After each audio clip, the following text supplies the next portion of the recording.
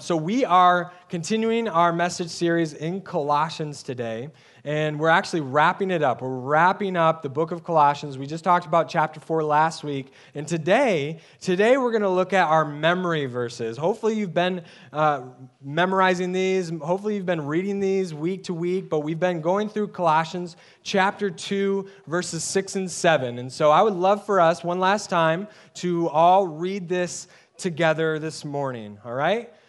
So then, just as you received Christ Jesus as Lord, continue to live your lives in Him, rooted and built up in Him, strengthened in the faith as you were taught, and overflowing with thankfulness, right?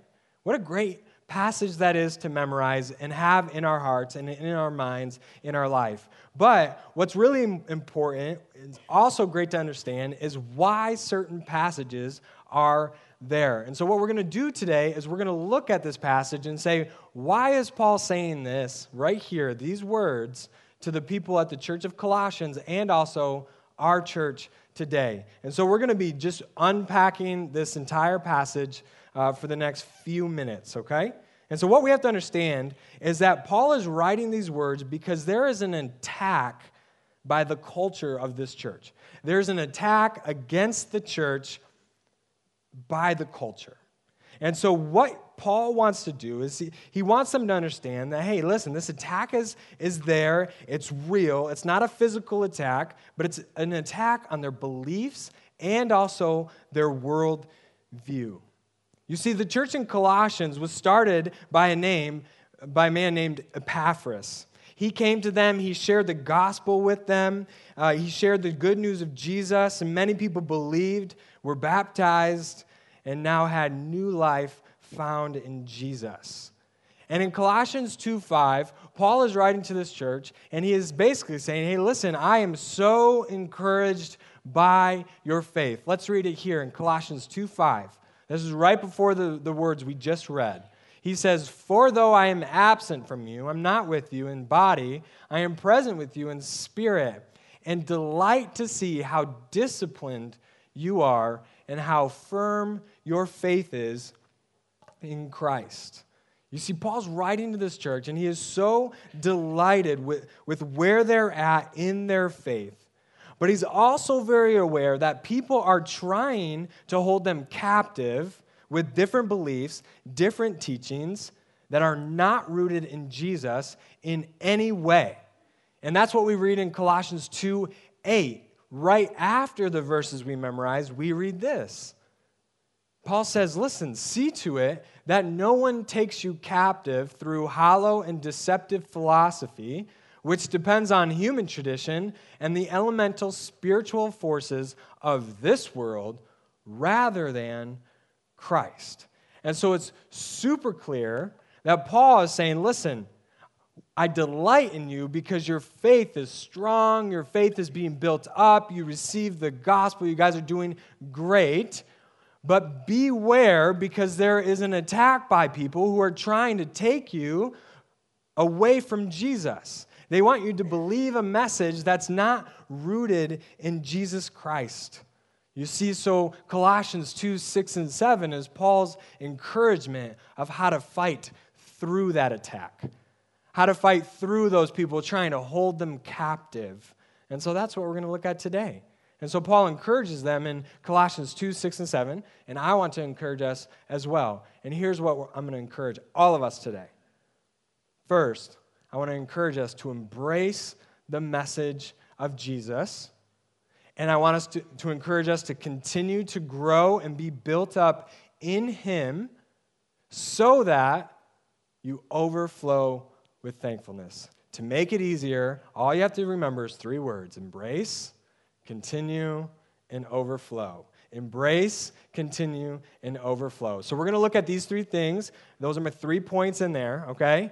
In a row, and we're going to look at that. So first, we need to embrace the message of Jesus. Embrace the message of Jesus. Verse 6 begins like this. It says, "So then, just as you received Christ Jesus as Lord." This verse begins with a call to remember. If you notice it there, just as you received, what does that do to the mind? It makes you think about when you received that, right? Like if someone gives you a gift and someone says, oh, when did you receive that gift? Then the mind automatically goes to when you got the gift. And that's exactly what Paul's doing here. He's jogging their memory, saying, just as you received this Christ Jesus as Lord. And so what's the message that they received? What did they receive in the past? And so we're going to look at that message in Colossians 1:6. Isn't it awesome how an entire book of the Bible all flows together? Just to let you know. So if you've never read one all in a row, I highly encourage you to do it, okay? So Colossians 1:6 shows us the message that they received. Paul says, in the same way, the gospel is bearing fruit and growing throughout the whole world. He's encouraging them, saying, hey, what's happening in your area is also happening everywhere in the whole entire world. So be encouraged. And then he says, just as has been doing among you since the day you heard it and truly understood God's grace. So what's the message they received? What did they receive from Epaphras? Do you see it? The last two words. The message of God's grace. The message of God's grace. If you don't know what grace means, grace is favor or acceptance or a love that is not deserved. Grace means favor, acceptance, love that is not deserved in life. We are all sinners. We all fall short of the glory of God. So salvation from God is not deserved. And yet God, by His grace, gave us Jesus. And that's the message that they received from Epaphras. It's the message of the gospel. Well, what's the gospel? I love this definition. It's new to me as recently. Jason Johnson, in Reclaiming Foster Care, says this. The gospel, this is a great definition. The gospel is God's capacity to bring great beauty out of tragic brokenness. Just let that sink in for a second. The gospel is God's capacity, or in other words, only God can do it. God's capacity to do something that we can't do for ourselves, to bring great beauty out of tragic brokenness. God takes what is tragically broken, you and me today, and He restores us into something beautiful, something new, and it's all done by grace through Jesus. The message of grace has never been about what you achieve. It's always about what you receive. And that's exactly what this is talking about. God's capacity to bring great beauty out of tragic brokenness. And so I wonder today, have you ever embraced the message of Jesus? And by embrace, I mean, have you ever believed it with all of your heart, with all of your mind, with all of your soul, with all of your strength? Have you ever just embraced this message and said, yes, I do believe that Jesus Christ came to earth, that He lived perfectly because I'm imperfect. I'm not perfect. And He did that all the way, and He went to the cross where He died and for my sins, for your sins. But He didn't stay in the grave. 3 days later, He rose again in victory, and it was in that moment where it validated everything He said and He did in His life on earth. And it's because of the resurrection that we can now have salvation from our sins. That's the message of Jesus. The question is have you ever embraced it? Have you received this message and asked Jesus to forgive you of your sins? Have you surrendered your life to Him as Lord and leader of your life? We all have to ask ourselves that question at some point, right? At some point, you have to say, have I embraced this message? If you're sitting there and you're like, well, I don't really know how to do that, it's very simple. Luke 18 gives us a picture of what to do. The tax collector standing far off. He's shameful for his sin. He understands he's a sinner, and all he does is simply say, "Have mercy on me, a sinner." That's as simple as it is today. So in your seat today, you can embrace the message of Jesus by simply understanding that you've fallen short and understanding that Jesus didn't, and he died on the cross for you and your sins. That's it. That's how you can embrace the message of Jesus today. And then, no matter when you've embraced Jesus, today is a great day to also show us you did that, okay? Today's a great day. Just like in Acts, they received the message of the gospel from Peter, and then they all went down and they were baptized, identifying with Jesus, showing what has gone on in their souls. And so today is a great day where you can literally do that. Take one step closer, okay? And so you got to ask yourself that question. So first, we have to embrace the message of Jesus. Second, we learn in these verses, we have to continue to grow and be built up in him. Continue to grow and be built up in him. So once we embrace the message of Jesus, it doesn't stop there. We don't just stop and say, all right, I'm good. We're good to go. No, that's actually the beginning of the journey, isn't it? For those of you who have embraced the message of Jesus for a long time, you understand that this is a journey. So in other words, we have to continue to grow and be built up in him. That's what it says here in Colossians 2, 6 and 7. It says, continue to live your lives in him, rooted and built up in him, strengthened in the faith as you were taught. I want to highlight one phrase in this passage. I think you know what it may be. Those two words, in him. It says it twice here. It's kind of a weird idea or a weird wording. It's like, in him. What does that truly mean? Well, that phrase, in him, means that once we embrace and believe in the message of Jesus, we are grafted into the family of God, forever connected to the Father, okay?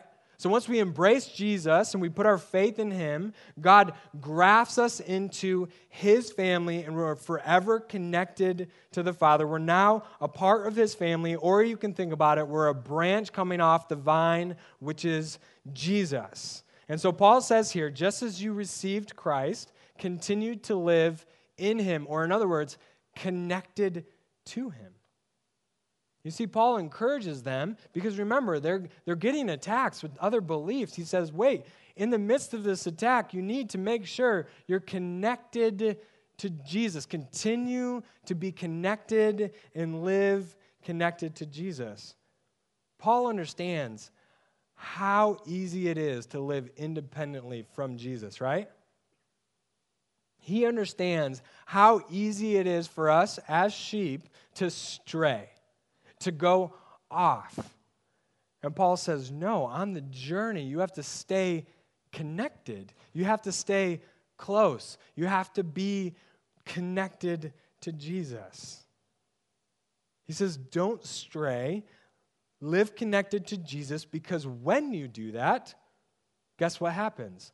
When you continue to live your lives in him, guess what happens? You become rooted and you become built up. Right? You become rooted and you become built up. Your roots will grow down and you will build up. There's a depthness that happens when you're connected to Jesus, and there's also a maturity that happens to Jesus. You become rooted and you also become mature in your faith. I love these two analogies. They're different, yet they're the same. Rooted is an agricultural term, obviously. And any farmer knows that roots are vital to the growth of the fruit, right? Roots are vital to the growth of the fruit, and the Bible talks all the time about the fruit we are producing in our lives. Even Jesus walks past a fig tree not producing figs, and what does he do? He curses it. It's dead. The next day they walk past it, it's gone. Because it's not doing what? Producing fruit. Well, in order to produce fruit, we have to be rooted. And then any contractor or architect knows that the foundation to a building is vital to the stability of a building. If you're going to build a skyscraper, you're not going to make it skinny, are you? Like I build blocks with my kids, and they don't understand. They just do one on top of the other, and then it just falls. And I'm showing them, I'm like, no, you have to start with 6, then 4, then 3, and then you start going up, right? And then you can make a wicked awesome tower. But it's that idea of you got to build it up. You got to build up the foundation.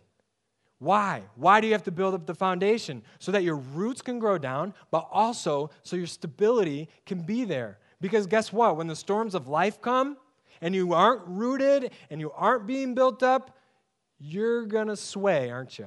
You're going to drift. You're going to fall. But yet when we're connected, when we're rooted, when we're built up and the storms come, you're going to stand firm. You're going to stand firm. In fact, you'll be strengthened in your faith. How interesting is that? You'll be strengthened in your faith. So when we live connected to Jesus, we live in Him, we are rooted. We're being rooted day after day. We're being built up day after day so that we can be strengthened with whatever comes our way, whether that be storms that come into your life or even other thoughts, other belief systems, people dragging you down, whatever it may be. Because that happens, doesn't it? That happens time and time and time again. There's no wonder so many people leave the faith because maybe they're not living connected to Jesus. Maybe they're not rooted. Maybe they're not being built up. Well, just like Paul says, I want to encourage us today. We need to live connected to Jesus, in Him. Are you living connected to Jesus so that you can grow and be built up? That's a great question to ask yourself today. And if you are doing that and living connected to Jesus, your faith is becoming stronger, you're bearing fruit. If you've embraced the message and you're living disconnected today and you want to reconnect with Jesus, guess what way? It's a great way to reconnect with Jesus today, right? A great way to reconnect with Jesus, and you know you've been swaying, you know you've fallen down, you know you've been distant, living that prodigal son lifestyle possibly. Today's a great day to be rebaptized. Maybe you've been baptized before, and you're like, you know what? I've been so far from Jesus. Today's a great day to reconnect with Him. I'm going to declare my allegiance again to Him. Because remember, baptism is a symbol of what's already going on in your heart. And so now is a great time to get up, go to the atrium, and be baptized today if that's you. The last thing we want to talk about is we want to embrace the message of Jesus. We want to continue to grow and be built up in Him so that you overflow with thankfulness. With thankfulness. Paul says it in verse 7. And overflowing with thankfulness, okay? It's that simple.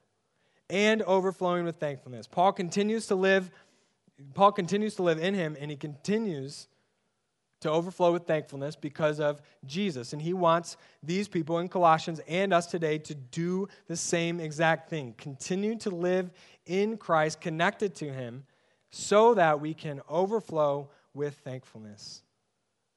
Why are these people overflowing with thankfulness? Because he says continue to do it, so they already are. Why are they overflowing with thankfulness? Well, it's simple. It's because they've received Christ Jesus as Lord. It's because their faith is being built up and strengthened. It's because they're living in Him. Notice how I didn't say it's because life is going really, really well. It's because of what Jesus has done for them, how He's taken what's tragically broken and He's made it something absolutely beautiful. Because God has taken care of their eternity, the salvation of their sins, but He's also taken care of their present by building them up. Why wouldn't they be thankful? Why wouldn't you be thankful? We all love good news in our lives, don't we? Like, think about it. Think about the days where you hear really good news early in the day. How does that affect your day? Right? You go to work, you're like, today's a great day. This went wrong, I don't care. I got great news. Right? Or this is going wrong. It doesn't matter. I got great news. But when we hear bad news, that just ruins our day, doesn't it? That ruins my day. Like when my kid tells me he missed the toilet going to the bathroom. That ruins my day. Okay? That's terrible news. But good news never ruins our day. Good news always causes us to be thankful. It causes us to rejoice. It causes us to just be happy that day. And so here's the beauty of this, is that we get to overflow with thankfulness daily. We truly do. Because of what Jesus Christ has done for us on the cross, through his resurrection, and how he's working in our lives now, strengthening and building us up in the faith. And so Paul says this in Colossians 16 through 17. He goes on to say to the same church, he says, listen, let the message of Christ dwell among you richly, as you teach and admonish one another with all wisdom through psalms, hymns, and songs from the Spirit, singing to God with gratitude, there's your thankfulness, in your hearts. And whatever you do, whether in word or deed, do it all in the name of the Lord Jesus, giving thanks to God the Father through him. Listen, we can overflow with thankfulness, we can sing to God with gratitude, and we can give thanks in whatever we do if we do one thing, if we let the message of Christ dwell among you richly. Wait a minute, what's the message of Christ? I already told you, God's grace. If we allow God's grace to dwell in our souls, in our lives richly, in other words, that we just give it life, we nourish that in our souls, guess what? The normal response is to overflow with thankfulness, even in the midst of our storms and chaos of life. We get to overflow with thankfulness because of what Jesus Christ has done for us. So I wonder, are you overflowing with thankfulness today? Or have you just let the world drag you down and really made you think like, you know what? Life isn't all it's cracked up to be.